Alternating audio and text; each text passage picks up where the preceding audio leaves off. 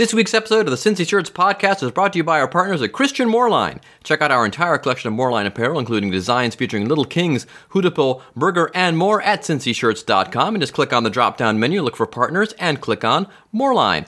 And be sure to visit the Moorline Lager House at 115 Joe Nuxall Way in Cincinnati, right next to Great American Ballpark. Now, on with the show. This is WCPO FM 1051 on your FM dial, Cincinnati, Ohio. WKRC, Cincinnati. This is the nation station.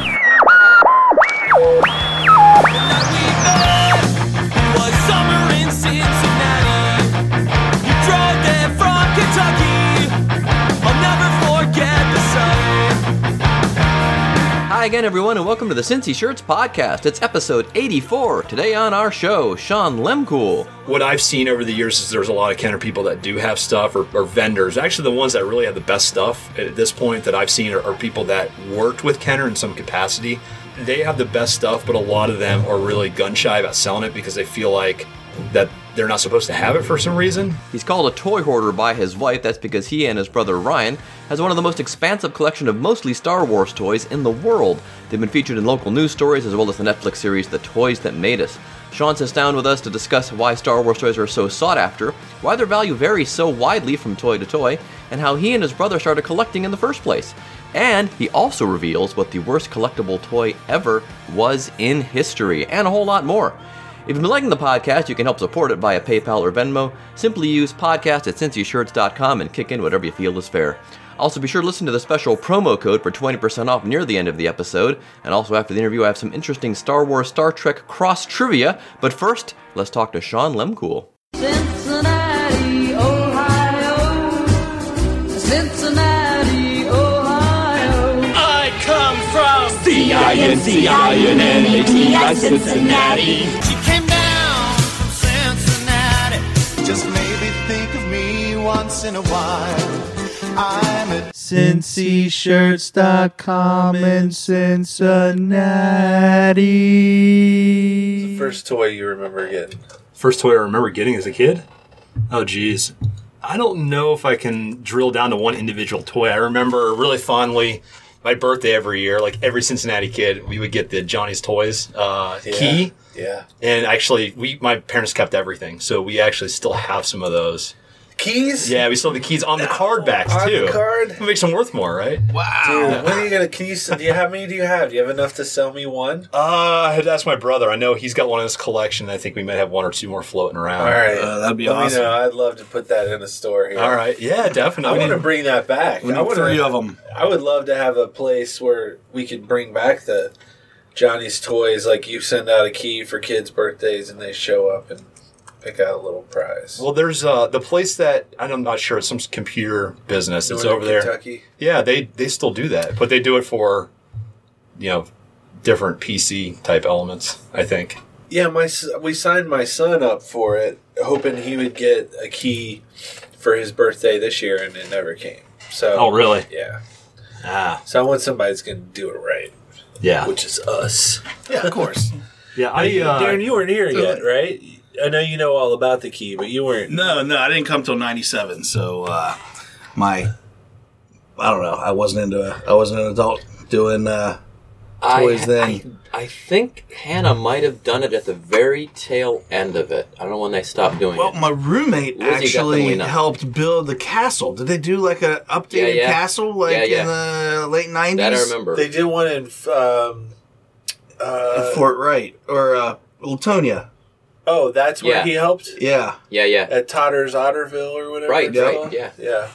Yeah, so he had a hand in that. So it must have been going on, but I Well, was the in main art store school, was wasn't in really looking for Johnny. Springdale or Green Hills or something like that. we always right? went to the one that was over in like Milford, Loveland area. Oh, I didn't know. Oh, there yeah, was one. in the plaza right Yeah, there. it was a Yeah, place yeah. where and it was odd because as a kid I went there, and then when I went to high school, I remember that was like the teen dance club where we would go and try to talk to girls. So I went from one stage of my life from going there to look for toys, from another stage to learn how to talk to women very poorly. All in the same building, all the same location, which is crazy looking back at that. That is crazy. Oh, dude, that was the best, getting that key in the mail. It was, yeah. So I got fond memories. We, my grandma, she still lives over in Hyde Park, so we would come over to Hyde Park, and if we behaved ourselves on the way home, my mom would, we would swing by Johnny's Toys. I think there was one over on this side of town, maybe Norwood area. Was there one in Norwood? Yeah, Okay. there was in Surrey Square. That was the last one that I remembered. It was like in the mall, so it didn't have that like magical place exactly that the one in Green Hills had. You know, where it was like its own building and this giant part. Like you're walking in. You know, this was like here's a storage broom closet that's now the castle door. It wasn't a destination spot. It was more of like, oh, hey, there's a toy store. Let's stop in. Like, so we would go there, and I remember we would get to pick out toys from like the discount rack. So a lot of Teenage Mutant Ninja Turtles, because we're speaking probably late 80s at this point, and then G.I. Joes. So I remember the first G.I. Joe was Crocmaster that I got, and he had like that. It kind of was like a black S&M type, like leather looking mask that he wore. Are you sure it's Crocmaster? Yeah, I'm positive. There it is. He came with a crocodile and like a leash for his crocodile. I remember having that and destroying it. I actually tied it to a string in the back of my bicycle seat, riding down the street and just having it blast into a million pieces. And then another collector friend of mine years ago, we were talking about G.I. Joe, and I told him I would love to have a Crocmaster someday. And I guess it was a week later in the mail, I had a box from him, and it was one that was still in the package from the 80s, just as a gift. Wow. Because I had mentioned to him casually, which I thought was really, really cool. I mean, is that one worth money now, or is that just sentimental? Oh, yeah. I mean, they're all worth money. I mean, G.I. Joe's, like.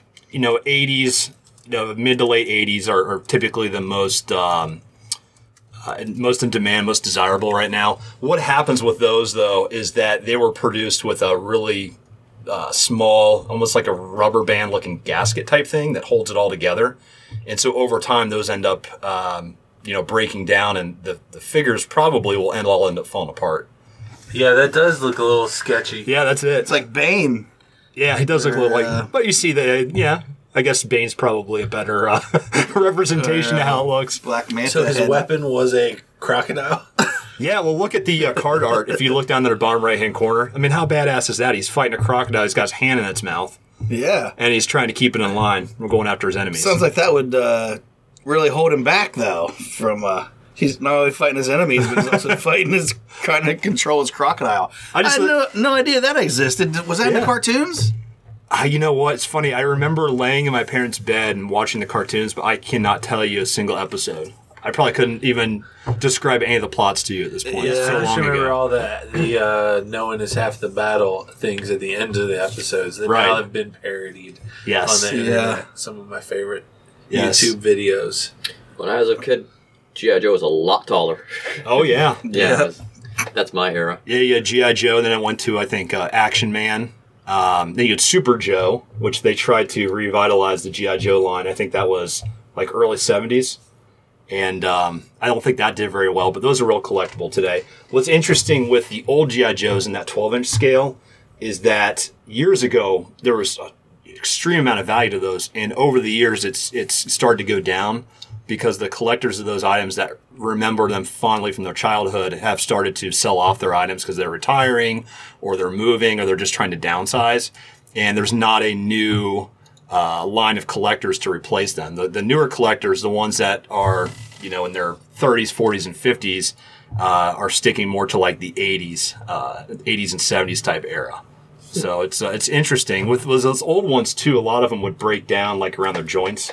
So they get cracks, and that's what dictates the value nowadays for the ones that are loose, is how many cracks it has like on its arms or its legs, because the plastic would expand and contract especially with Cincinnati weather.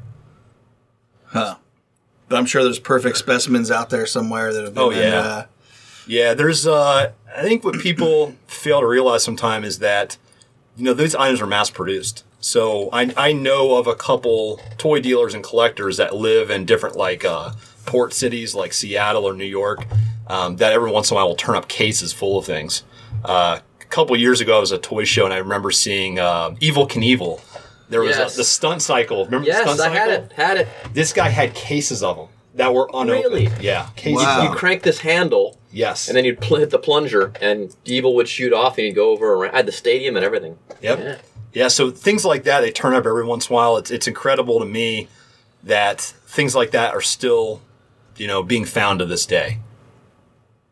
What? So when did you get bit by the bug of, that brought us to where you are now with it? Where it's like an obsession. It's an obsession, but like, what was the period of your life? What were you doing in that period of your life where like you were grown out? You were out of the toy. Like as a child, you weren't playing with them anymore until you started getting into the collecting of them again. So I always collected something. My parents, when they would go on dates back in the 70s before they were married, they would actually go to toy shows and antique auctions and things like that. They enjoyed it. They've always collected things. And so I think when you're raised in a household where there's an appreciation for like antiquities and pulp culture type items, then you kind of gravitate toward it. So I started like most kids did. I started with baseball cards. I love baseball cards. A huge Reds fan. I remember, going to the parade as a kid with the little brooms. I don't remember if it was before or after.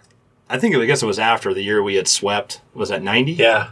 So it'd been 91 maybe. Yeah. When they gave out the brooms from 700 WLW. Okay. And I still have one of those somewhere because, again, my parents keep everything. And I collected the baseball cards up until about when the strike happened. And I don't remember that vividly, but something to do with the strike just kind of turned me off from collecting baseball memorabilia as much as I did. And at that point, I discovered the Marvel, like chrome foil type cards. And we had a card store that was right down the street from our house. So we would go and ride our bikes, and we would go into this card store and we'd buy these X-Men cards, and we'd try to find the Chaser cards, which was like these clear acetate. When they almost looked like one of those like cartoon cells where it would kind of be floating on the acetate card. And so I got heavy into that. And then 1995, when this trilogy was going to be re-released, my brother and I were at the flea market with my parents. We were walking around and we saw a booth that had all this vintage Star Wars stuff. And we started to look at it and we said, we've got that. I mean, there were toys that we didn't realize were from part of the Star Wars franchise. And I saw it and it started to bring back memories of when I was a kid. And I had a lot of these figures before I ever saw the movie. So the whole world of Star Wars and, the imagination was all in my head. I created this land for these characters to play in before I ever saw the movies. And he and I went back and we started to dig through the basement and we ended up finding the figures. And we just kind of at that point decided to collect. And it grew from there. At that time, we were relatively young. I was 13. My brother was 11. So our spending, the purse size that we had to go out and buy items was pretty minuscule. We would do things like, we would just do things around the house to earn extra money to go out there and maybe buy like a $10 figure after a week of work. And we really accumulated a pretty nice collection. I ended up getting a job, believe it or not, at Toys R Us. When I was 15 years old, I had to get special written permission from the state, the one over there in Kenwood. And I wanted a job there because I wanted a chance to get all the toys when they first came in. And so I started to collect a lot of the 90s stuff. And then as we could afford it, the stuff in the 70s and 80s. And we got a nice, little collection. At the time, we thought it was the largest collection in the world. And now it's I look back and I have pictures of it, as a kid growing up. And it's kind of funny to me. But I took so much pride in it with my brother because it's something we did together. And then I went off to college in 2001. And kind of took a break. Well, because number one, I had no money, and number two, there's a lot other things that you're paying attention to in college other than toys. Yeah. And so you want to come see my Star Wars collection? I think that's funny. In my parents' basement. That's another story down the road. Huh? So I ended up graduating college, getting a job in advertising and marketing, and was in that role for 2 to 3 years. And a show called Toy Hunter came on TV.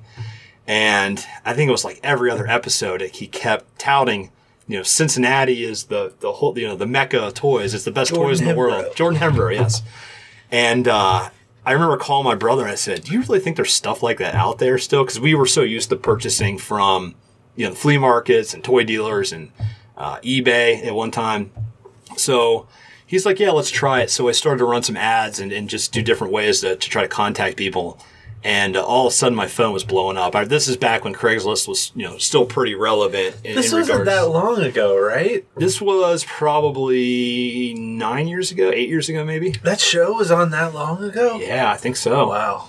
Because I was living in Louisville at the time, and I was traveling back to Cincinnati all the time. I had moved there for a job. And we just started to, try to reach out to people and basically try to fish where the fish were. And I remember the first deal I went on, it was to a storage unit. It was over there on the west side, which is the best side. The west side's, so I'm an east side guy, but the west side is the best side in the whole world for toys. I think it's just the people on that side of town, like they really... you know what it is? What I think it is the west side of Cincinnati is... everyone grows up there and stays there and buys a house down the street from their parents there. No one leaves. No one purges. Yep. It's just, it's generations of families that stay in the same neighborhood. Right. I think it's generational appreciation for hard work too, because the toys, you look at some of the price tags on them, and if you were to, put into Google, see what the equivalent would be nowadays, a lot of times toys back then are more expensive than even the equivalent today. So if they were making a purchase of let's say it's a Millennium Falcon, from 78 or 79, and they spend the equivalent of today's dollars and maybe under $80 or $100 on it, well, they're going to treat that pretty nicely because it's not every day they get a toy that value. I also think because there's not a ton of new builds over there, so it's not like you're having a house torn down and rebuilt every day like you are on the east side. There's more stuff in basements and attics and things like that. But I think it's kind of a combination of all those things. So the first toy buy we went on was to a storage unit over there, and I remember going in the storage unit, and the guy had like an AT-AT, which is an all-terrain, all-terrain armored transport. Yeah, I had to think of it for a second. So and the nerds like me, the collectors, we call them AT-ATs for short, or AT-AT, if you want to be very specific about it. But the guy had one of those. He had a couple figures, and I remember I spent like $150, and I was sick to my stomach. Because it was the first time I had gone and met up with somebody and purchased a lot. Now, when you go there, at this point, do you have knowledge of what a good price or like what you're going to pay for it? Well, yeah. What I look for, like I mentioned earlier, toys from the 70s and 80s aren't necessarily rare. Star Wars was the most produced action figure toy line probably in history. So if you were a child of that during that era, your parents or your relatives or somebody has that stuff somewhere in storage. The thing that really contributes to the value is the condition of it, how complete it is, and the desirability. Because it could be rare, let's say, for instance, like maybe like original Dixie cups that are still sealed. Maybe there's a variation that's extremely rare. Well, that may, to a collector, only be worth, $25 to $100, even though it's exceedingly rare, more than like a card of Boba Fett, which is a lot more desirable. So Boba Fett can go for thousands, whereas the Dixie cups could go for under $100. Yeah. Because one's more desirable than the other. And that's what I try to educate people on. And the condition, depending on the item, can, wildly swing the values. But typically nowadays, most people educate themselves. They use eBay. They use other sites. A lot of times they're looking up the values and they tell me what they want for it. And then what I do is I'll sit down with them and we'll go through it together. But now, the access to information is so much easier to get than it's ever been. So I typically have an idea. I know what a traditional childhood collection is going to look like. Typically there's a few weapons. There's a bunch of figures. Most of the time they're out of the package. Occasionally they're in the package. I would say if you look at just, desirability from a Star Wars action figure still in the package, I would think Star Wars, so we're talking 77 through 79. Those are the most desirable. And then you have the Empire Strikes Back, which would be in 1980 through 82. And then you have Power of the Force, which is when the line started to die off. So that would have been about 84, 85. And then you have Return. Yeah, you have Return of the Jedi, which is it's the most plentiful and the least in demand, the least desirable. Just because there were so many of them. And by that time, in 83, 84, Star Wars was obviously a household name, and it was, everybody could tell. I mean, this was a pop culture phenomenon. So a lot of people, what they would do, they would go to the KB toy stores and the other stores that would do huge discounts on, overstock figures, and they would buy up like 50 to 100 figures for 50 cents a piece and then sit on them thinking that they're going to be worth money, which they are, but they're not worth the same sort of money that the earlier figures that debuted are worth. Wow. Yeah, I'm looking at the toyworth.com has this pre-packaged early bird kit. I guess this is a male. Right. Only you got one of those in your collection? Yeah, we've got so there's that's actually the mail, that's the certificate. So you would go in to Toys R Us or Johnny's Toys or whoever was carrying the Star Wars brand at the time. And what happened was Kenner, who got they earned the rights to the Star Wars franchise here in the States. And the movie, movies prior to Star Wars had not done that well from a merchandising standpoint for toys. So Kenner had the foresight as a smaller toy company to take a risk, and it obviously paid off dividends. But once the movie went into production and all of a sudden it blew up and it was huge, it was a mad scramble to get the toys on the shelves for the Christmas of 78, I believe it was. It was 78. I always get my dates mixed up. So they were behind the 8 ball trying to get this stuff all done. I should know. It would have been Christmas of 77. Yeah. So Christmas of 77. Exactly, yeah. Of May of 77. Yeah. So they wanted to get it to retail by Christmas of 77, but they just couldn't do it. If you look at like an original sheet of the amount of work it took to get a toy to production, it was insane. Because you had all these different ancillary steps or incremental steps to get to the point of production. Yeah, there's no 3D printing. Exactly. No CAD design, none of that stuff. So, it was all handmade. There were sculptors that would sculpt the concept. A lot of times they would be outsourced by different parts of the country. And one of the decision makers at Kenner had the idea of saying, well, why don't we sell a certificate that says, if you purchase this certificate, you can give it to the kids at Christmas, that they can expect a gift after Christmas of these action figures. And they'll be the first ones in the neighborhood to get them. And it actually was a huge success. So the one that you pulled up on the left, where it has that really beautiful litho of the original paintings of the figures kind of all lined up, because obviously they didn't have the figures created yet to photograph them, right? So those would be able to be purchased at the store, and it would come with a background too, like a backdrop, where you could actually stand them up and display them once they came in the mail. So that was the value add, right? So instead of just getting a certificate, you actually have the display stand, so you can set that up, and when your figures arrive in the mail, you can go ahead and put them in there. So those can be thousands of dollars if they're sealed, several hundreds if they're open and complete. The sealed ones obviously are a lot more difficult to find because they would have been overstock or put away and forgotten about. And then on the right-hand side, that's actually the early bird group of figures. So that's the actual early bird package. And that would have been received in a white box, like a white mailer box. And there's 4 different figures, Luke, Leia, Chewbacca, and R2-D2. And they come with little pegs. So the pegs is to help fit them in that stand that you got when you purchased the certificate. And they would have come in little baggies, and so those are definitely cool. And that's really the first Star Wars group of action figures that went to retail. So the pegs that they put on the bottom of the feet that were initially for the stand, is that where they got the idea to continue to do that with future figures, to be able to use them in different play sets? Or was that good question. Was that a thing that a lot of other toy lines are doing? I believe those little holes in the heels of the figures. I believe that other toy lines were already doing that, because you did have a couple other toy lines that were out there before Star Wars that were in a similar scale, not necessarily the same size. So I think that, don't quote me on that, but I believe that was already done. When did Battlestar Galactica come out? Was that 76? Was that 78? Yep. Dang. Okay. Darn, you're good. It's right. All right, because I believe they have peg holes. He's a resident C-3PO. But, the 3 3/4 inch scale, that set the standard for action figures and toys moving forward. Well, wasn't it also very deliberate when they started releasing these figures to put the entire collection on, like the photo of all the figures available on the card back? Because then it became like, I got to get them all. Oh, yeah. Well, what they used is the collecting mentality, and they instilled it in kids from a really early age, and even in the parents, the adults, right?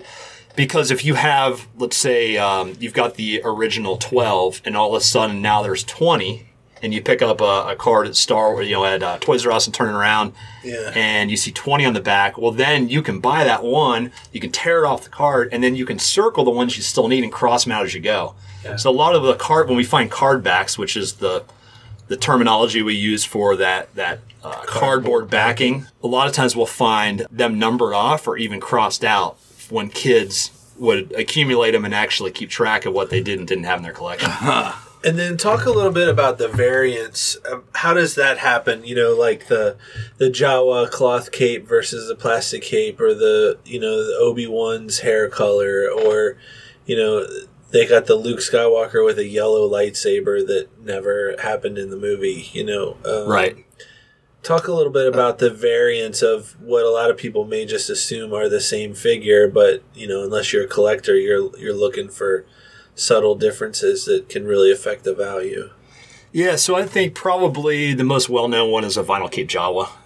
Just because I would say when it's in the package, it's the most visually different example of a variation, and those were released early on. So the original release of Star Wars, we call them 12 backs, because if you turn it around to the back, it uses that same painting that you saw on the early bird envelope. Yeah. And so it was only 12 figures at that point that were going to production. And so that's a 12 back. If you turn around and it's got that painting of the 12 on the back, that's a 12 back. And there's I think 4 different variations of a 12 back. You have a 12A, you've got a 12A with a skew, which means it actually has a skew number on the footer of the figure. I'm getting really nerdy on you now. No. This is what's fascinating, because some people might pick up something and be like, "Oh, I have a Han Solo figure," but then they don't realize that there's big head beyond that. It's right. And then you have a B, and some of the text in the back changed a little bit at the bottom. So at the bottom they would have different incentives, like you can mail away with X amount of proofs of purchase and $2, and over time they would change that a little bit. So that would be a B back, and then they change the text again, and then there's a 12C back, and then you'd have overstock 12 backs that would then be slapped with a sticker that, when they came out, ended up coming to 32. So it's called a 1232 back. Those are exceedingly rare. And then there's another one, I forget, it's also a sticker, but that's a 12E. So if you get into all the variations of just the card back that a figure's on, I mean, it's exponential. There's probably hundreds. Well, what makes one worth more than another? Is it just I want to have all of them, or is like the 12C was the one they printed the least of, so it's worth more? Actually, I think 12C they probably made the most of. Well, you get what I'm saying. Yeah, so I mean, everybody wants the first release of something, right? So 12As typically get a little bit of a premium, but a condition's so important on this stuff. I mean, I think in our collection at this point, we probably have probably about 90 different 12 backs. Oh my gosh. Yeah, it's a sickness. So yeah, conditions a lot of it. But going back to the Jawa, from everything I've read and I've heard over the years is that parents would complain that it didn't aesthetically look like the character from the movie. The character from the movie, had this kind of rough fabric cloth that covered the majority of his head, whereas the vinyl cape Jawa, you could see the sculpting of the head very well. So it just didn't look like the character. And I think that might have been something that Kenner did to save money, because soft goods and doing the stitching probably cost like a quarter, probably like 1/10 of a cent more per unit or something. Yeah. So they were trying to just pass it through, but they ended up changing it pretty quickly. But when you say, I just find it funny when you say parents would complain or whatever. You just think about how easy that is to do now. With you could go to Hasbro's Facebook page, or right. You know what I mean, or send an email. How was that happening in the 70s? So they had something called Kenner Cares. So when you would get a box, let's say you get a TIE Fighter and you open it up, and you have this certificate that actually falls out that says, problems, questions, call us, and it had an 800 number. And it said Kenner Cares on it. And they'd actually have a team of people here in Cincinnati that would provide, I don't know if it's called freebies, but it was kind of like a make good, right? So if you call and you say, hey, I got a Millennium Falcon, and I lost the Luke training ball on the lever that hangs from the string, which, by the way, is probably the most difficult piece to find in any vehicle in my experience because it's so tiny and it immediately pops off. So you would call them and say, I lost it. And they say, okay, well, thank you for your business. What's your address? And they would actually send an envelope with a replacement piece to your house for free. Wow. That's how much they cared about earning your business and keeping. And I think that goes hand in hand with the collect them all mentality. Because if you collect them all and you've got, 96 or whatever characters, well, there's only so much you can do with your imagination. So what are you doing next? You're buying the vehicles, you're buying the play sets, you're buying the stuff that they're making money hand over fist based off of the initial action figure sales. So they created this whole world around the action figures, but what they did is they really stepped up on the customer service side to make sure that, once they earned your business, they kept it. Exactly. So that stuff's hard. That stuff's really tough to find. Those Kenner Cares package mailers. Like, they're tough. That's the stuff that I get really, really excited about because, number one, they're almost impossible to find. But if you do find them, a lot of times it'll be it's something weird. It'll be, like a bag of lightsabers. Or it'll be I have a couple bags where there's probably one of almost every weapon ever made. And I bought it from a lady that worked within the Kenner Cares program, and it was just never sent out to a customer. It was just overstocked stuff that by the time the Star Wars line died, she brought it down. A bag of weapons. Yeah, bag of weapons. So you have access to some Kenner warehouse, or is there a bunker somewhere here in Cincinnati that... So, this story makes me want to cry. There was a guy that I talked to years ago whose family actually owned one of the warehouses. And he had found a couple of things, just starting lineup coins, and I bought them from him. And they were in bulk. There were like several hundreds of them at a time.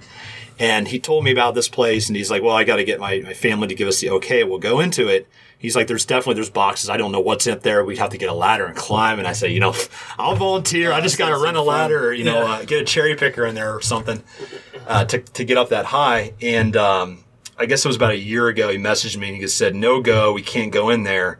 Apparently what had happened is his family that was living out of town, they weren't watching the property. And unfortunately, a homeless camp started inside of it.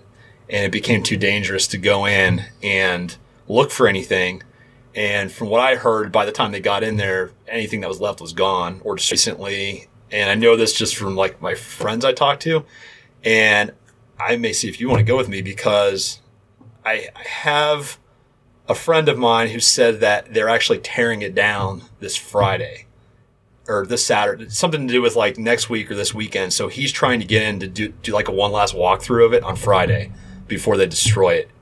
And it's over in the Oakley area. I guess I can say it now because it doesn't matter at this point. It's over in like the Oakley area, and they're tearing that facility down to, I guess, build new condominiums or something. It's a really big development that's going in. Wow. But it's over that way. Now, full disclosure, when we are recording this, it's before this building is torn down. But yeah, if it's any time in the next couple weeks, this episode will air after this has happened. So if it happens, I'm saying right now, it's happening for sure. No, I'm saying like if it happens that I get to go or we get an update, we'll post an update when this episode airs. We should get a landing party together. We've got Ronnie Salerno, our friend from Abandoned Cincinnati, and an expert in going to abandoned buildings. We'll get the Ghost Hunter guy. Yeah, sort of. There we go. There'll be a bunch of Kenner Force ghosts in there. I just want to walk around there with a metal detector. Hey, I wish they had plastic detectors. Why don't they have those? Yeah, right. Right? Because it would go off everywhere. Yeah. There's people that, and I think it's funny because obviously they're not from around here, collectors from all over the world, that always say,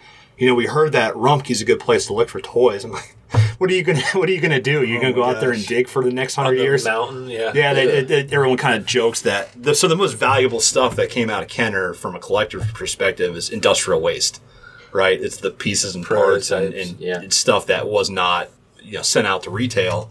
And it'll end up at Mount Rumpke in one way or another. It's probably hundreds of feet down at this point, and good luck ever finding it. But thousands. Yeah, did you ever hear the story about the? It was kind of like Mount Rumpke. It's like a dump that they dropped all the ET Atari games. Yeah. The documentary about that. They dug them up. They dug them up, and people are getting them graded. They're actually getting them encased in acrylic as part of that find for their collections. I kid you not. That's amazing. That's awesome. It's like a time capsule. Have I told the story on this podcast about my card back story from Return of the Jedi? No, but tell it again. I was just going to bring it up. There might people that might not have heard it. I tell it to people every day. So these are the types of stories that make Sean cringe when I tell him. Oh, yeah. So my dad was he was a car guy. Most of the guys at Kenner were car guys. Like that was their side thing. Is The engineering They guys, would work yeah. on old cars. I don't ever remember my dad taking one of our vehicles to a mechanic or an oil change place. He fixed brakes. He did everything in our garage. And so I remember, like it was yesterday, he brought home probably 10 uncut cardboard sheets that said Revenge of the Jedi, because he had taken them out of the dumpster because they had changed the name of the movie to Return of the Jedi. So they had thrown away these card backs that they couldn't use, and my dad brought them home and proceeded to use them on the floor of the garage for when he would change the oil. No, I'd never heard that story. And what does one of those uncut sheets go for now? Oh, you had 10 of them? Yeah. You could have sent both your kids to college. How about that? But Yeah, 10 of them that was a uncut clean sheets. oil How many were on change. each sheet? I don't know, 16 maybe, Yeah. 20, something like that. I mean, significant amount of money. Wow. But here's the thing: if everybody had kept everything, it wouldn't be worth anything. Right. So Right, but It's that's like a the night- distinctive yeah. one. But it's not even just like a toy I played with that I sold at a yard sale. Right. It's like this was legitimate garbage, like pulled from a dumpster. yep. You know, that's and I always think about that. Yeah, but in a way, it's obviously, from an investment or a money side, it would be great to have it. But how cool is a story that you get to share that about your dad? No, totally. So there's definitely value to that. 100%. And even, and that's the other thing too that I stress to, people who are like thinking about selling their collectibles or don't know what they have is like, let someone like you look at it and tell them, like, that's why you and I are friends, is because I respect the way that you treat people that I send to you, right? Mm-hmm. And you've made it very clear that you have a reputation that you want to uphold. So you can't be known as a guy who will go in and talk to someone who doesn't realize how valuable their things are and just give them just a tiny bit of money because they're too stupid to know the difference. Like, you want to be known as someone who's fair, right? Right. And so even me, who I felt like at the time, this is in the early 2000s when I was quitting my day job to do stand-up full-time. That's when I sold all my Star Wars stuff. I thought I was Mr. Know-It-All, like I thought I knew everything. And when the guy came to buy my collection, I had laid out all my Star Wars stuff in my parents' basement, and we agreed on a price that I thought was fair. And then he said, "Is this everything?" And I said, "Well, there's a little box over there that just has some random weapons in it and, some stuff I didn't think you'd want." He goes through it and he finds 2 Ewok figures that were from the Ewoks cartoon. Yep. That was season 2 and never aired. So they were unproduced Ewoks figures. Right. And I had 2 of them, and I had never laid them out because I didn't include them as the same vein as like the Star Wars movies. And those 2 pieces were worth more than everything else that I had just agreed to sell. Oh, yeah, definitely. Wow. If you remember I think it was the first time we ever met, I came out to your house and you had, what was it? Remember the claw? Yeah. You had the claw, truck. and you called me because you're like, "Hey, I wanted to talk some about those toys before I put this out because I'm having a garage sale." Which is funny because I love your stand-up routine in the garage sale. Yeah. I was trying to think if you were like referring to me specifically or not with that, but I remember I was looking at it and it looked off to me, and I turned underneath and you had it priced for $1 and you're going to put it out, and I was like, "Dude, this is easily $100. This is a proto mold hand painted. It's not like hugely desirable, but I'm like, this is really early prototype of what they ended up producing." So I remember I gave you $100 for an item you had priced for $1. Yeah. And I think that's how we kicked off our And you relationship. sold it for 10 grand. No, I still have it. That's why my wife calls me. Well, our website we set up called Toy Hoarders. My wife calls me a hoarder because even if it's not Star Wars, if it's something I really like Swamp Thing or like Mask, some of the stuff that reminds me of RoboCop. childhood. Yeah, I got RoboCop prototypes. I keep it. So. Yeah. I don't really have a collecting focus, I think, like a lot of people do. which drives other Star Wars collectors crazy. But and I hope you don't mind me telling people this, but all of your toys are paid for by no. No, that's fine. I mean, I've bought in bulk for so many years that I've got significant amount of extras and duplicates and things that I sell off when I need to buy things for my own collection. Right. But I think what makes it why I like that is because it's not cutthroat for you. It's not like you have to, like, it's not about the money. No, I'm just super competitive. I'm sorry if I said something I wasn't supposed to say, but I mean, like, I think that's why you have that approach of, like, being fair and just, like, you enjoy the stories of finding the stuff as much as you do finding the stuff. You know what I mean? Like, because you have a real appreciation for it, and it's not like, oh, I could buy it for this and sell it for this. Like, no, because I keep most of it. Right. That's why I brought that up. Yeah. No, for me, I think I get just as much, if not more, enjoyment out of finding it than I do buying it and keeping it. You know what I mean? So, like, I can walk down and show you any piece of my collection, and most of the items I have a story behind. I can tell you when I got it, what it was used for. Some of the carded figures, since we probably have over 400 figures or 500 figures at this point, maybe 600. Still trying to archive all of it, which is, oh God, it's a task. But, I can tell you where the majority of the stuff came from. And what we do is we always are upgrading the condition of what we have in our collection. So we try to keep the best example of everything that we come across. Right. So if you find a figure that's an 8 and you own a 7, you're going to put the 8 in your collection and you maybe sell the 7 or something. Oh, I probably have, my brother and I, just loose figures, we probably have 3,000 to 4,000 vintage Star Wars figures and probably about the same amount of weapons. Because what we do is, like, we'll take the beaters and occasionally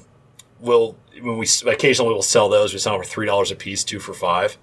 And a lot of times if we go to, like, a toy show or something, we'll give them out to kids for free just so they play with it. It's so great. Because, like, at the end of the day, I mean, you want the hobby to become sustainable. And what's interesting to me is how many people that are younger, like in their teens and 20s, that have no really recollection of the original movies coming out because they weren't around, obviously, but they've gravitated toward the order toys because they respect the history of it. Yeah. And especially locally, they like the fact that the stuff was all, engineered, developed, and really created here in Cincinnati, which is so cool. It is so cool. And I think it's funny, like, I think that's outside of obviously my family.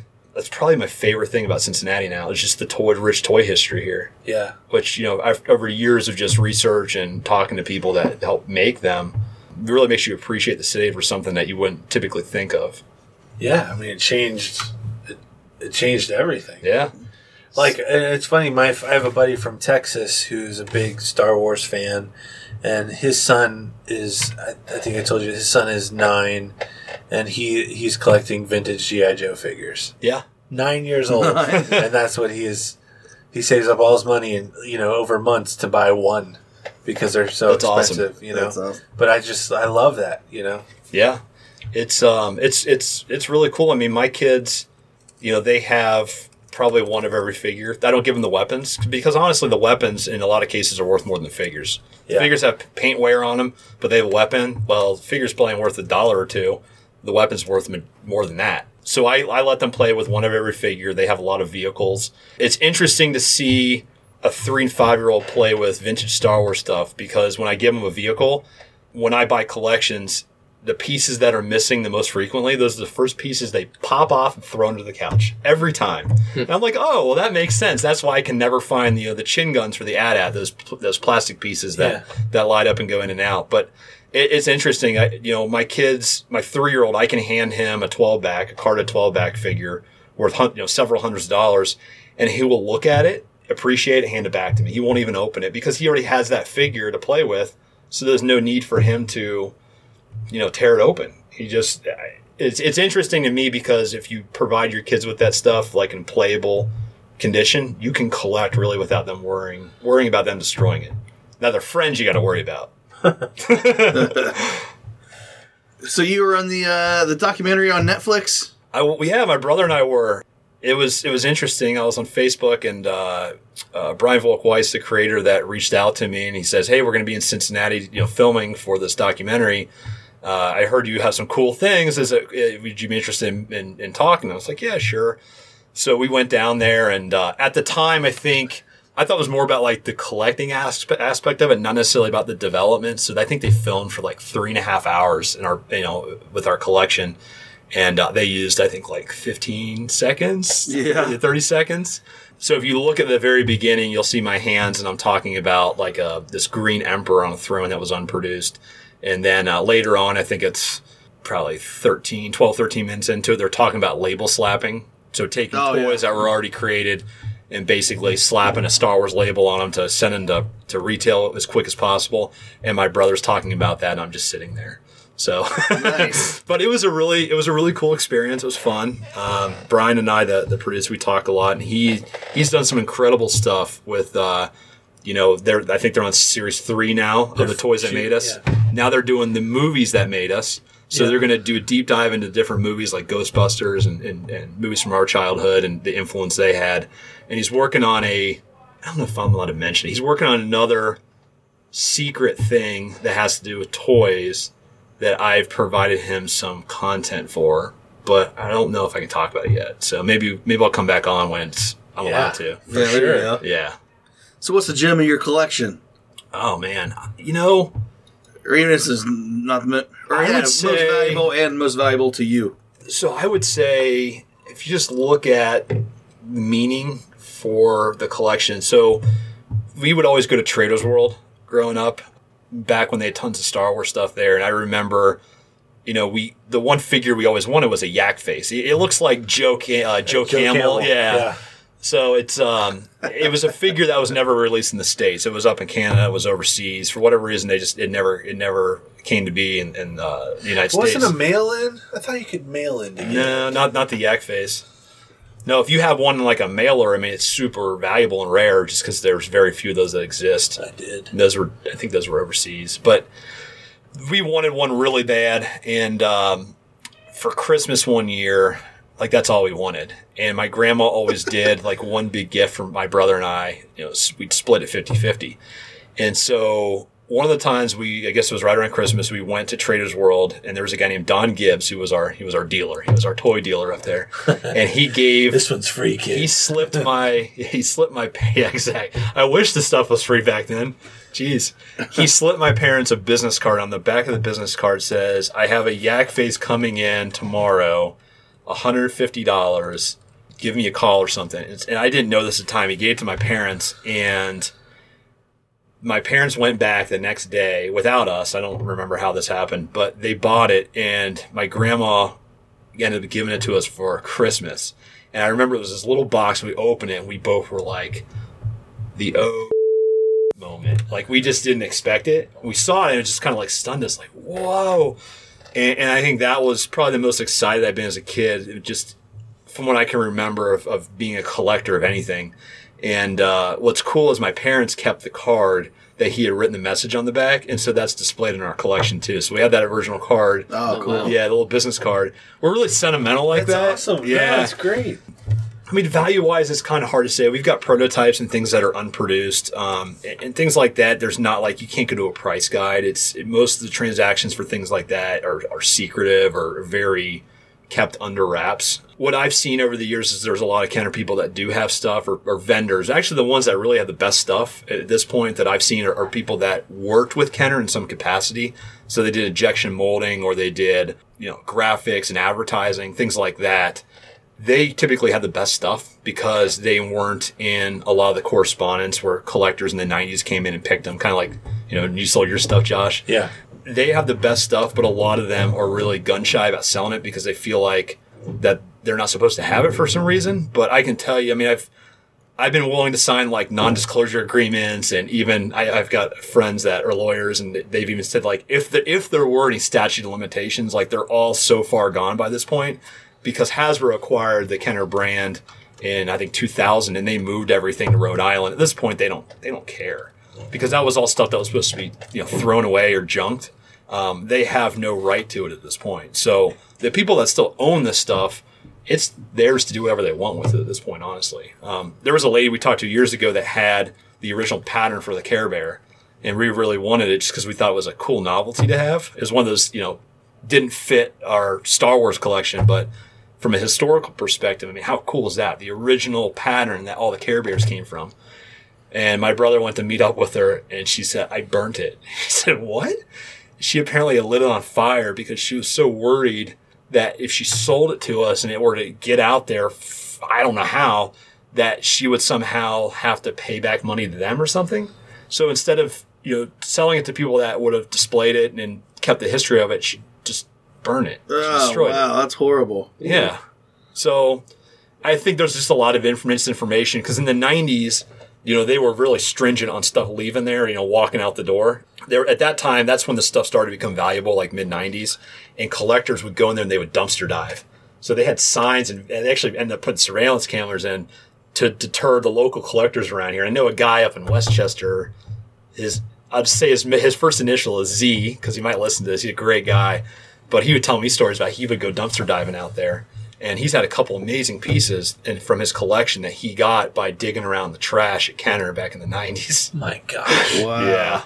And I remember finding out when I was about 13 or 14 years old what collectors were doing, and there was kind of like this secret society of like dumpster divers. And I remember wanting to go so bad, and my parents were like, absolutely not. What if you get arrested? And now I look back like, you know what? I was a minor. They wouldn't have done anything. They're not going to slap on the wrist. Like the reward would have so far outweighed the risk. We should have done it. So I'd say I kind of regret not doing that. But what are some of the things that we grew up saying, hey, this is going to be valuable, hang on to this, and they're just totally tanked? Oh my God. So baseball cards or Beanie Babies. How much time do you have? Oh, we're good. All right. So I think what happens in my experience is you have clickbait that generates a lot of falsities out there, and it's I deal with it maybe once or twice a year, where there's like a clickbait article like BuzzFeed or one of those. It comes out, it goes through also social media, and the most recent one, it's got to be recent because I've been getting blown up with phone calls, is the damn Beanie Babies. The top 20 most valuable Beanie Babies. Oh, yeah. Like the Princess Diana. Oh, God. So you can go on eBay at any time. You see like there's ones for 99 cents with no bids. I mean, I would say Beanie Babies are probably, in my opinion, the worst manufactured collectible. So they were manufactured to be collectible. And the way that items sustain value and grow in collectability is letting it happen organically, letting it happen through memories tied to childhood of having that toy or having, the imagination tied to the experience of using it. So that's why 70s, 80s Star Wars are so valuable because there's so much memories tied to that. He-Man, that's a really good line of toys too. I would say like 90s. Superpowers, definitely. Superpowers are tough to find. Yeah. They really are. Indiana Jones. Well, Indiana Jones is weird because there weren't a lot of people that played with it. It was a horribly disastrous failure of a toy line. I didn't know they made a toy line. Yeah. Oh, yeah, there's some cool stuff. Oh, yeah, they're really cool. My brother collects that Rip a stuff. guy's heart out and stuff like that from the... Yes. Or was there a pit with the Temple of Doom? There is a snake, the throne room. There's an auction in September, I think it's called Profiles in History. They actually auctioning off that heart from the movie. They're also auctioning off the monkey skull, or you eat the monkey brains out of it. From Temple of I want some Shankara stones, too.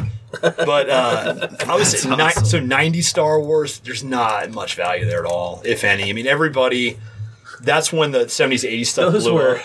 Those were like every figure was jacked. Oh yeah, they call it the Monkey Leia. So if you type in, just go to Google and type in 1995 Princess Leia Kenner, her face, she looks like a monkey. So that they call it the monkey face Leia. But yeah, that was I think that was around the time of what was it? The Attitude Era for at the time WWF. Yeah, back was WWF. And everybody was just super sculpted, and so they did that with the figure lines too. But it's like funny. A rebel fleet trooper, right? He's just jacked, monkey face Leia. Yeah, there you go. Yeah, it's like Cro-Magnon. I think that's actually another. I think that's another thing. Look at that one on the left right there. Yeah, look how jacked she is. Oh yeah. Yeah, she's been doing squats. Yeah, look at that.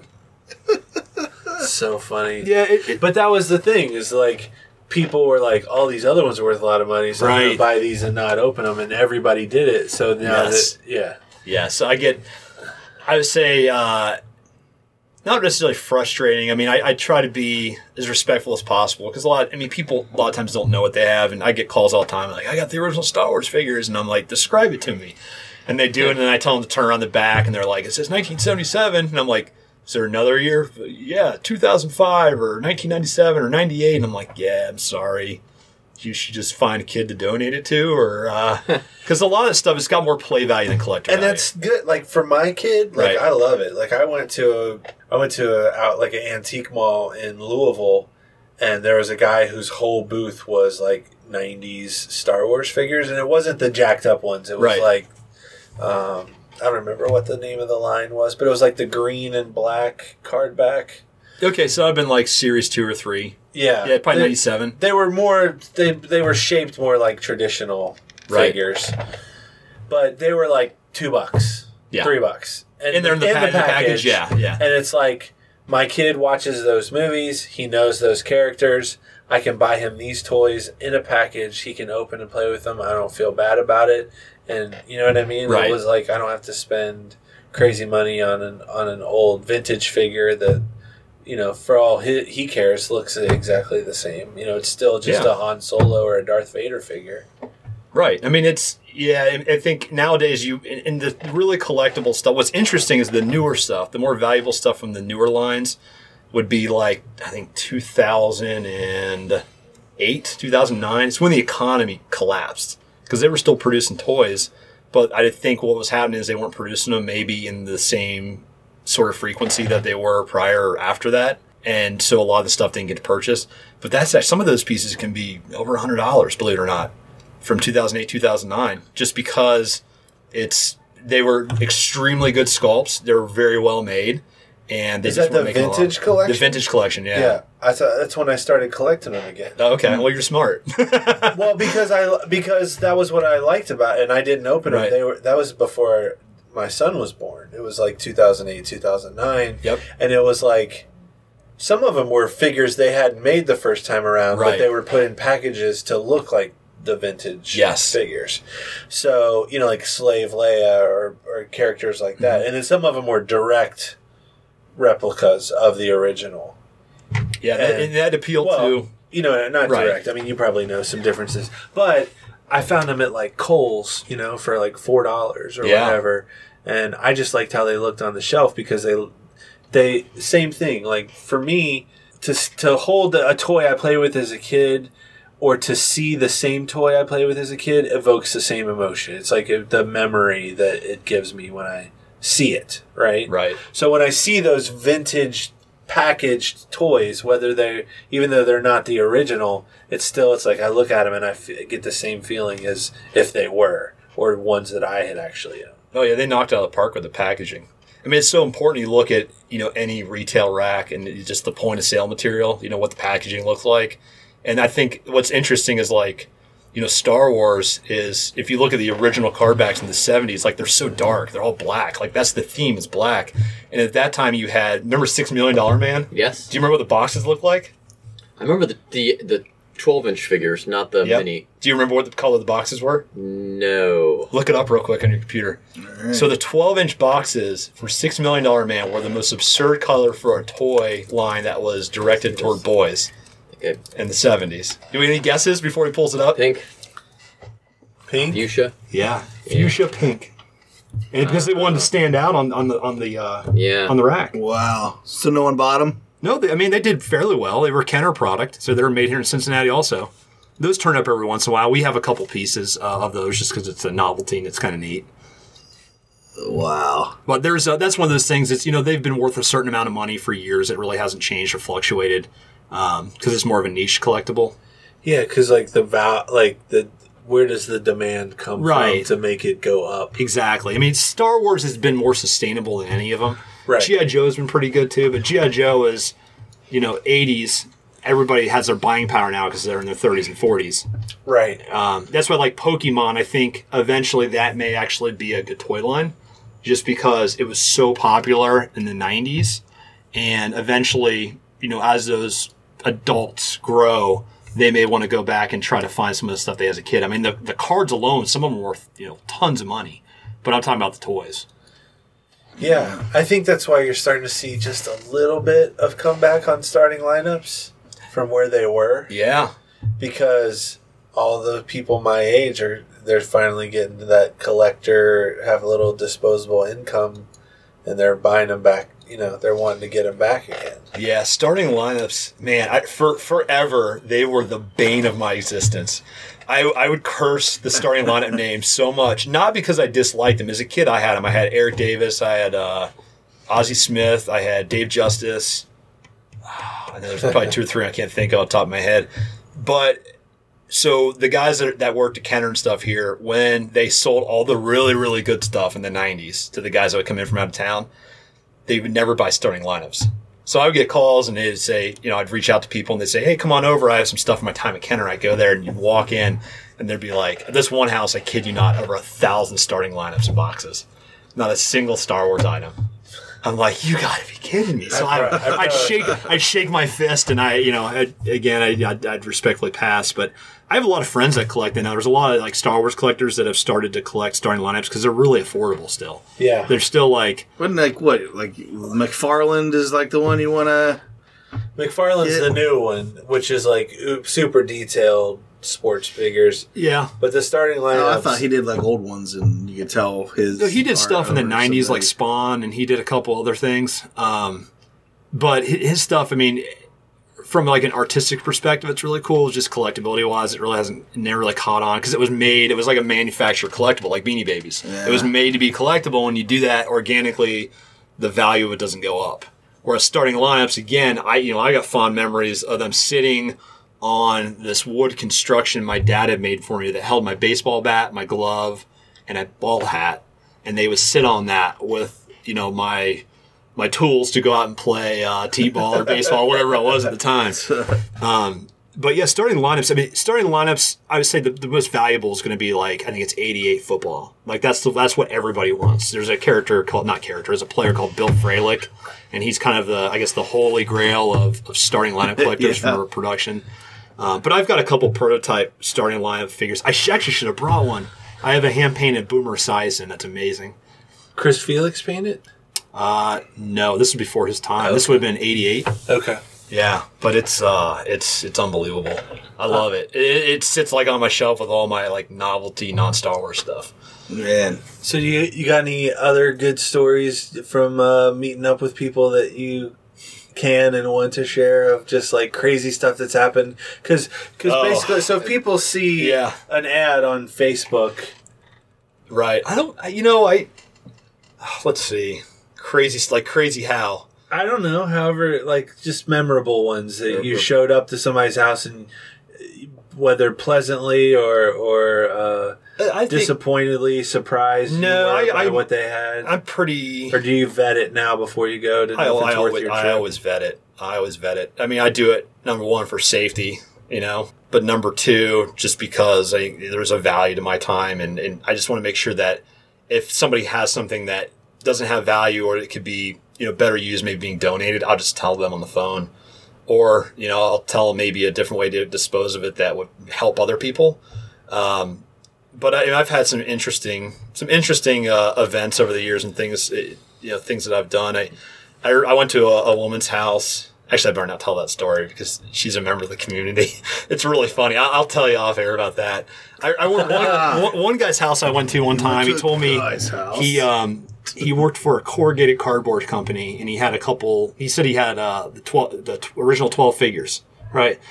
So I think this is the only time where I was expecting a lot less than what it ended up being, and so I went to his house. It was like a new house. I was immediately assuming, okay, this is probably 90s stuff.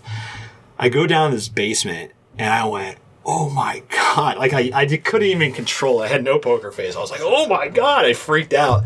He had an original shipping crate of 48 12-back carded Star Wars figures, all laid out on the table with the display where you put it, on top of the countertop.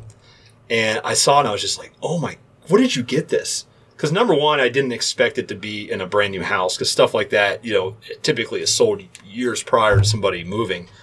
And he told me he worked at a cardboard company, and they did a point of sale. what was it called? It was like an event that was up at McCormick Place in Chicago. I guess it was probably 78, 79. And they had entered that. They asked Kenner to send them an example. So Kenner shipped the shipping crate full of all these figures. The only bad thing about it was when they did this event, they were concerned that people were going to pull them out and run off with them. So they used a little slight bit of glue on every single carded figure and stuck it down in the display. So when he tore it all up, from Chicago to come back to Cincinnati, he pulled them all out. So there was like a litho tear on the bottoms.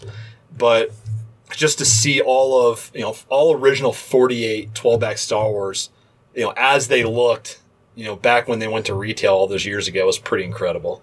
And we kept every single one of those, and they were really bent because they were stored poorly. Oh, yeah, and you flattened It took them me out. 2 years to flatten them out to get them all back in the display. I'll find a photo while we're talking. What did you put, like an encyclopedia on top of them or something? No, so I had these things called star cases, which are really good ways to store carded figures because they keep the card back flat and they keep the bubble protected so that it doesn't get damaged. Actually, my dad helped me create a template that was used with wood, and we used wood and vice grips. So the bubble wouldn't be touched at all, but the cardboard would actually be straightened out.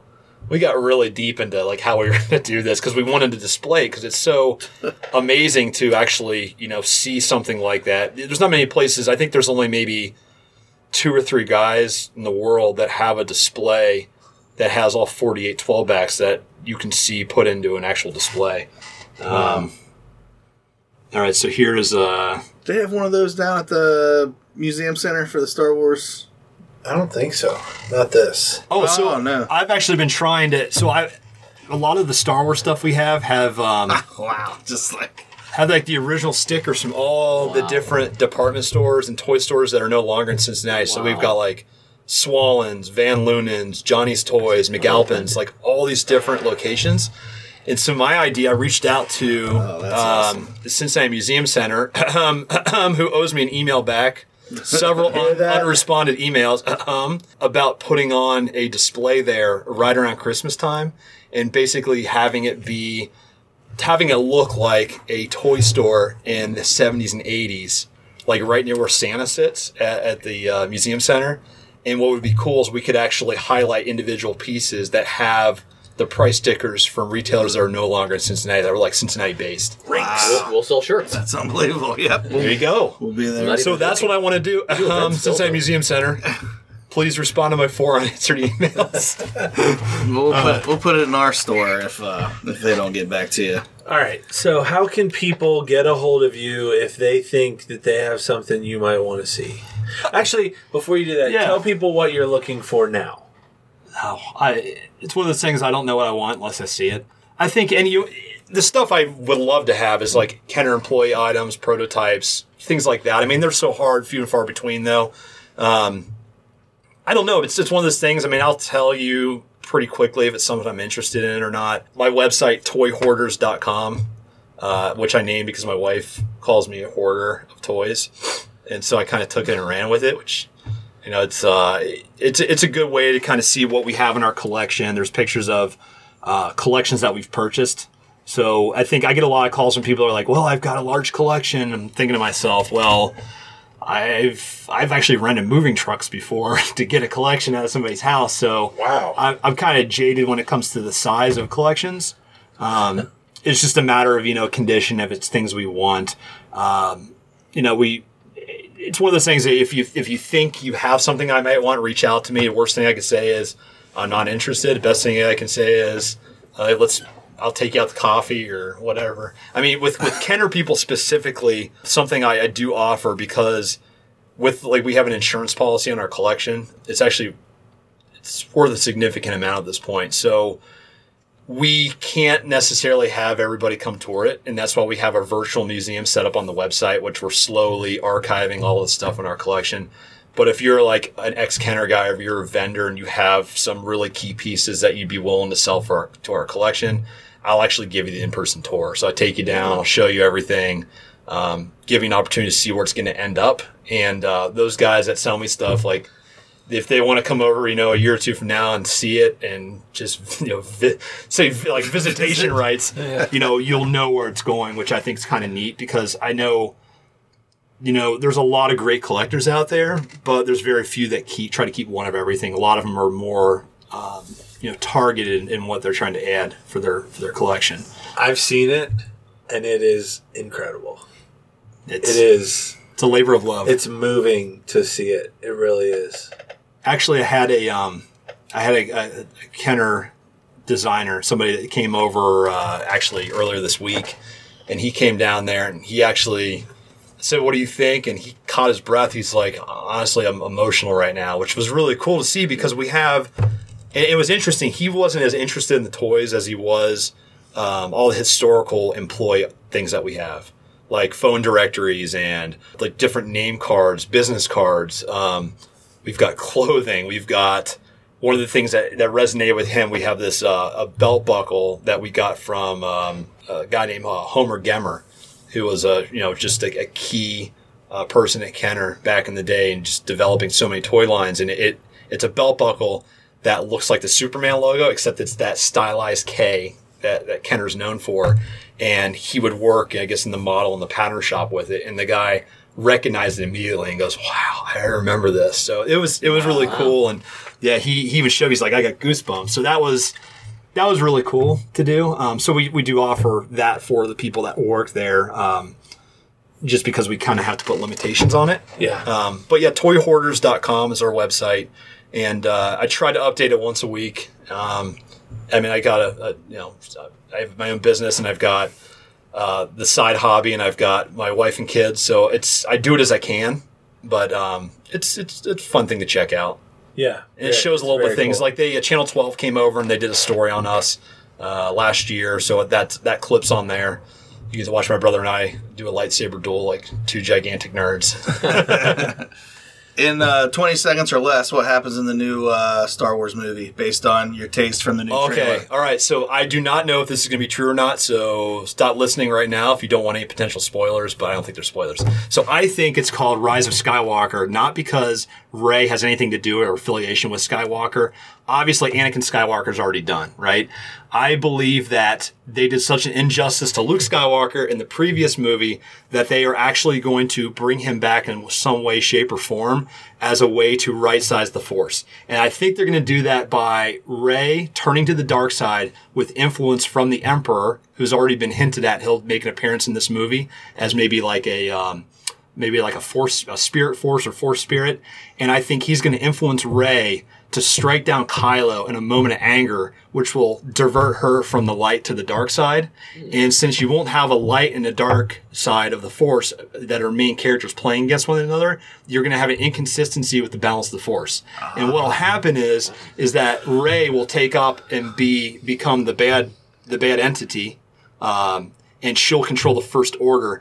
And in order to right-size the Force and end the true sagas of Star Wars, to give Disney a new palette to paint from, they are going to bring Luke Skywalker in as the embodiment of the Force incarnate, and he will destroy Rey, and he will destroy the First Order, and then he will become one with the Force again, and you will have a level set so that if Disney wants to revisit this 5, 6, 7, however many years from now, they can begin right where they pick up with all new characters and a new storyline without destroying anything from the original. Wow. That's what I think is going to happen. You heard it here. Wow. I think you're wrong. I don't know. We'll find out, though. Thank you for being here. Yeah, my pleasure. We need a promo code from you. You can pick any word or phrase, not too long. Some people can remember. It's going to save them money on the website. Ooh, okay. Let's see. Man, you didn't tell me this ahead of time. On the spot. How about Kenner? Perfect. Oh, there you I go. would never object to that one. All right, there you go. So type in promo code Kenner, KENNER. It'll save you 20% online or at one of our stores, Hyde Park, Loveland, or Over the Rhine, and that code will be good until our next episode airs. Oh, and actually, can I mention one more thing? Yeah. Yes. If you visit my website and you worked at Kenner, check it out because somebody who creates shirts helped me create a shirt to actually give out to employees that helped work on the different toy lines we all love today. So that might be a freebie for some of the listeners out there. Yeah, you can get a really cool vintage Kenner logo T-shirt talking to Sean. There you go. So, if you got some cool stuff or you want to know what you got, this is the man to talk to. Or if you just want to talk toys. Yeah. And you have to come back so we can talk toys some more. Definitely. Yeah. All right. Check out toyhoarders.com. You're on Instagram. Not really. Not really? No, maybe my personal one's on there, but Okay. not for the site. I keep most of it on the website. Go to toyhoarders.com. Reach out to Sean. He'll take care of you. He'll take real good care of you. And tell him that you heard about it from this podcast. We're trying to see if any of the word gets out from us. That would be awesome. Tell you what, anybody that contacts me that end up doing a deal with, I'll donate $20 per deal to Cincy Shirts charity of choice. Awesome. There you go. Let's Okay. do it. Awesome. Great. All right. Thanks, man. Cool. Thanks, guys. All right. Appreciate it. Once in a while, it's hard to remember to smile, just like all of your toys. Can't you see I don't want to play, I don't need it. Can't you say you want me to stay, I believe it, just like all of your toys. Sean Lemcool. Find Sean and his brother at toyhoarders.com. There you can see their virtual collection, as well as find out how to sell them your toys if you have such a notion. And so a little bit of trivia to add to Josh's story about the sheet of uncut Revenge of the Jedi sheets that his dad pulled out of the dumpster there back in the day at Kenner. So the movie was going to be called Revenge of the Jedi, and the Star Trek folks were working on a movie called Star Trek II, The Revenge of Khan. Well, Star Trek was having a little bit of trouble at the time, and Star Wars was the much stronger franchise. Star Trek was limping off of the motion picture, which didn't do very well, so it was very important for them to do well with this next picture, or there wasn't going to be any more Star Trek, really. William Shatner told me that, by the way. Anyway, so Revenge of the Jedi, Star Trek, The Revenge of Khan. The Star Wars people came to the Star Trek people and said, hey, look, we're going to call our movie Revenge of the Jedi. Could you not call yours The Revenge of Khan? And the Star Trek people, I'm sorry, I keep getting confused. The Star Trek people acquiesced and said, sure. And they changed their movie to the name The Wrath of Khan, which I think is actually a better title in the long run. Maybe I'm just used to it. And then after that, the Star Wars folks said, you know what, Revenge of the Jedi isn't that great of a title, so they changed the title of their movie too, so neither of them wound up with Revenge in the name. So a little trivia for you there. Now, if there's someone you'd like to hear on the podcast, just drop us an email, podcast@cincyshirts.com, and put podcast guest in the subject line, and then tell us who you'd like to have on the show. Give us a little background if you like on them, or just give us their contact info if you have it. Whatever, we'll track them down.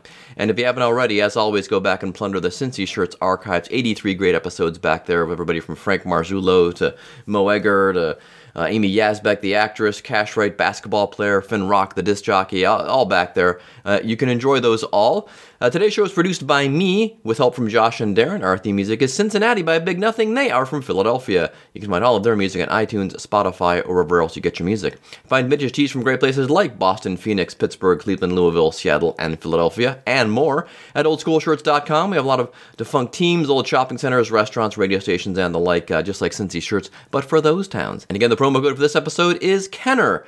Kenner, uppercase, lowercase, you can alternate, doesn't matter, it'll work either way. You can use that to take 20% off your entire CincyShirts.com or OldSchoolShirts.com order, or you can come into one of our physical, or as we say, brick and mortar stores in Over the Rhine, Hyde Park, or Loveland, and say Kenner, and they'll give you 20% off. So follow our social channels, Facebook, Instagram, Twitter, and Snapchat for the latest Cincy Shirts news. Give us a review wherever you got the podcast from, and as always, download or stream us next time. Bye!